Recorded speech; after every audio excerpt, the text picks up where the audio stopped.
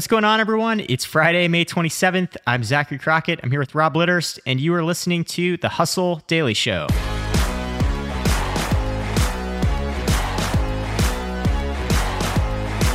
Today, we're talking about the latest housing trend, the rise of demand in so-called second-tier cities. I promise we don't mean that as an insult. And it may have something to do with Gen Z buyers. And also on the docket, we're getting into the story of an ice cream cone monopoly that you probably have never heard of.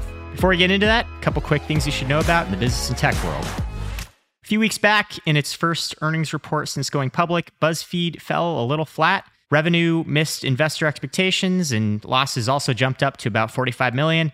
Now, the company's been offering voluntary buyouts across its investigation, science, politics, and inequality desks in an effort to downsize and reorient around, quote, news for Gen Z, end quote. Nobody really seems to know what news for Gen Z means, but that seems to be par for the course in the media world, I guess. The NFL announced that it will join the streaming wars in July with its own service, NFL Plus. The service will start out with a focus on live games and will cost around $5 per month. Justin Timberlake sold his song catalog to Hipgnosis Songs Capital for $100 million. That's a big one, but it pales in comparison to some other recent catalog sales. Bob Dylan got around $200 million for 600 songs back in 2020, and Bruce Springsteen just last year got $550 million for his catalog. Broadcom officially announced that it is going to purchase VMware for $61 billion, making that one of the biggest tech acquisitions in history. That deal is going to reportedly help Broadcom diversify away from its core semiconductors business into enterprise software, which, as we all know, can have slightly larger margins. Aura, the maker of a wearable ring that measures sleep activity, has partnered with Gucci to make an 18-karat gold smart ring that will retail for $950. What? Why? Yeah, why? 100%. Why is that even on our list? All right. And lastly, on this day in history in 1937, the Golden Gate Bridge opened to the public for the first time in San Francisco. All right, Rob, let's talk housing here. So something is brewing in mid-sized cities across the U.S. What's going on? So, Zach, as somebody who lives on one coast, I am also one that lives on another coast. We talk a lot about the rising prices for homes. Oh, yeah. And this rise of mid-sized cities is very much related to that. So just to kind of break it down a little bit and where this came from, the lending company LendingTree basically put together a report where they essentially scanned mortgage offers from 890,000 LendingTree users and ranked the cities by how many mortgage offer requests came from Gen Z, which in this report they're defining as people that are 18 to 24. Essentially what they found is Gen Z accounted for only 10% of the home buyers across America's 50 largest metro areas in 2021. So across the 50 biggest cities, right? So this is measuring demand in housing from Gen Z people. Exactly. It's basically, it's looking at different metros and seeing what percentage of their total mortgage offers or the people that are requesting mortgages are in Gen Z. So essentially like the ones that are going to rank the highest have the highest percentage of Gen Z home buyers, essentially. Yeah. So where are we seeing Gen Z buyers looking right now? So we talked about coastal cities to start. And if there's kind of one trend that we're seeing, it's moving inland. So the number one city was Salt Lake City, Utah, which had 17% of its mortgage offers coming from Gen Z. Louisville, Kentucky came in second with 16%. And Oklahoma City, Oklahoma came in third with 15%. So 17% of all mortgage offers in Salt Lake City are coming from Gen Z kids. Exactly. Okay, that's pretty crazy. Yeah, that really is. Yeah, I mean, if you're thinking about it, like they're 18 to 24. It's like 1 in 5 buyers is under the age of 24 years old. Yeah, it's insane. I just looked this up. Salt Lake City has the youngest median age of any major city in the United States. Really? The median resident is only 32 and a half years old in Salt Lake City. Wow. That's crazy. Yeah. So 17%. How does that stack up to other familiar cities like NYC or San Francisco, say?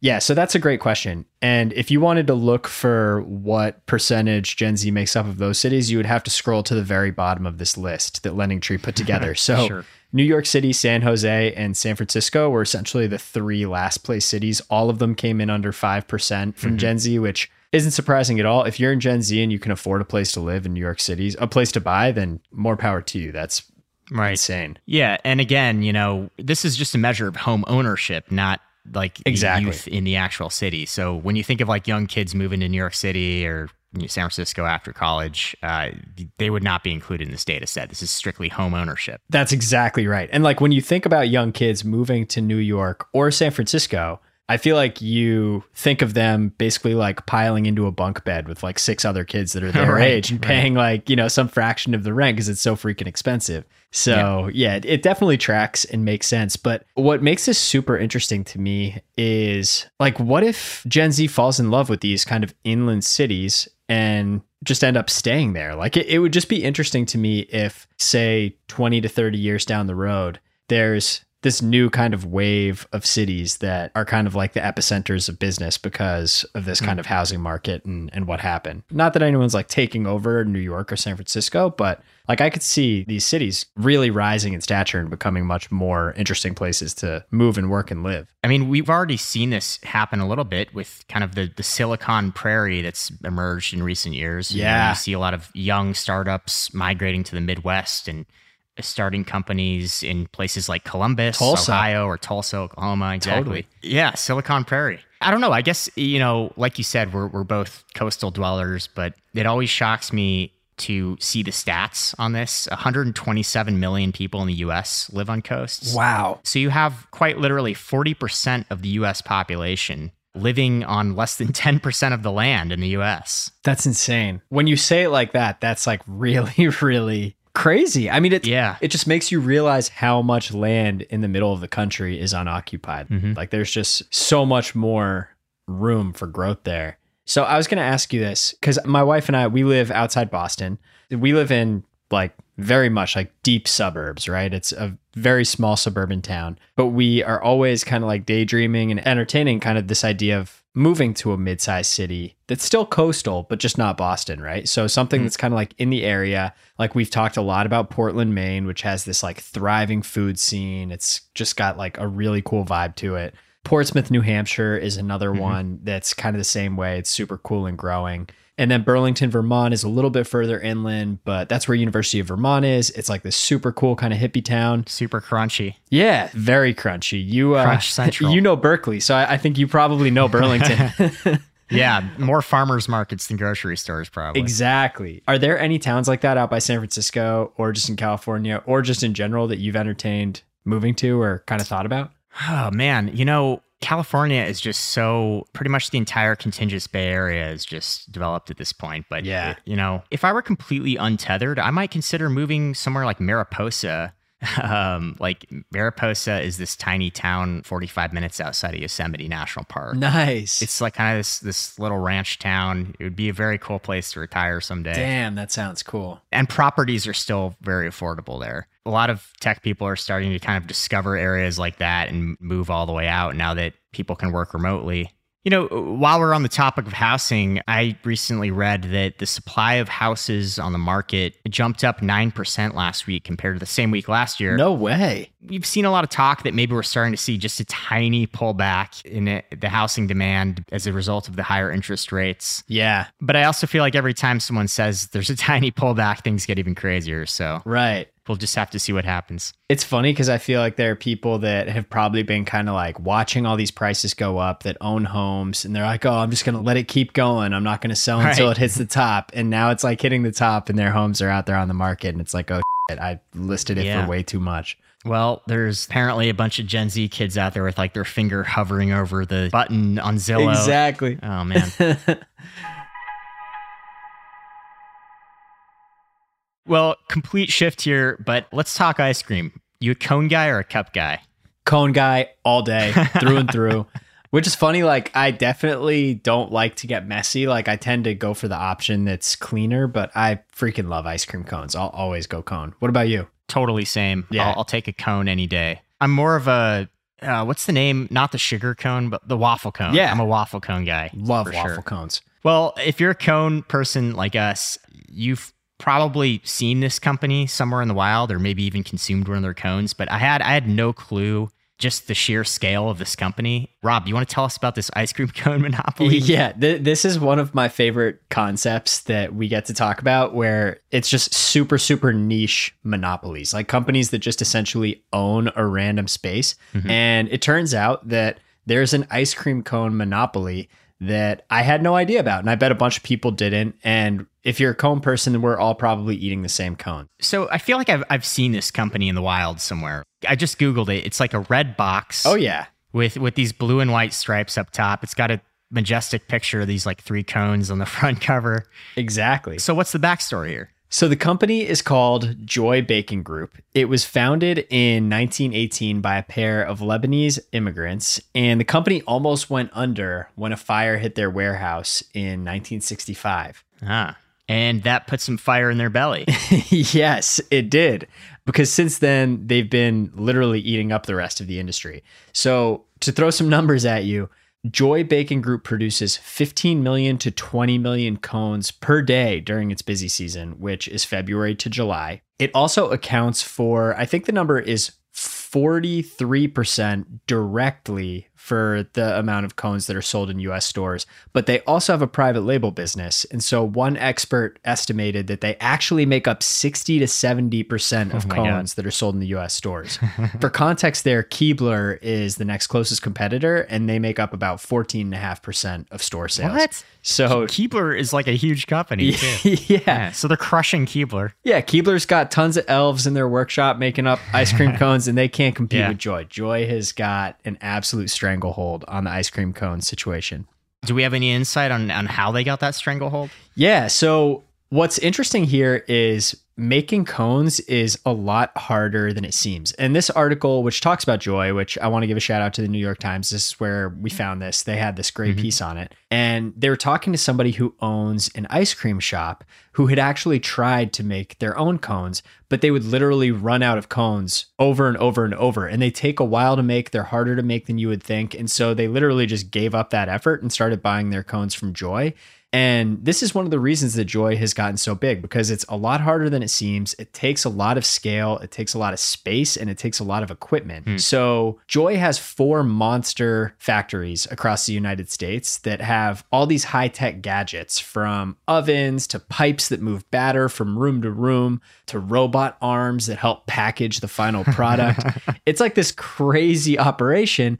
And just for context, their flagship factory is 530,000 square feet. So it's just absolutely massive. Wow. And what's happened is over the years, the costs required to make cones and kind of invest in this operation get really big. And so a lot of these smaller cone makers either have gone out of business or they've sold their business to Joy, and many times kind of against their will. They don't want to sell to Joy. They just can't really continue to maintain their business with the costs and margins.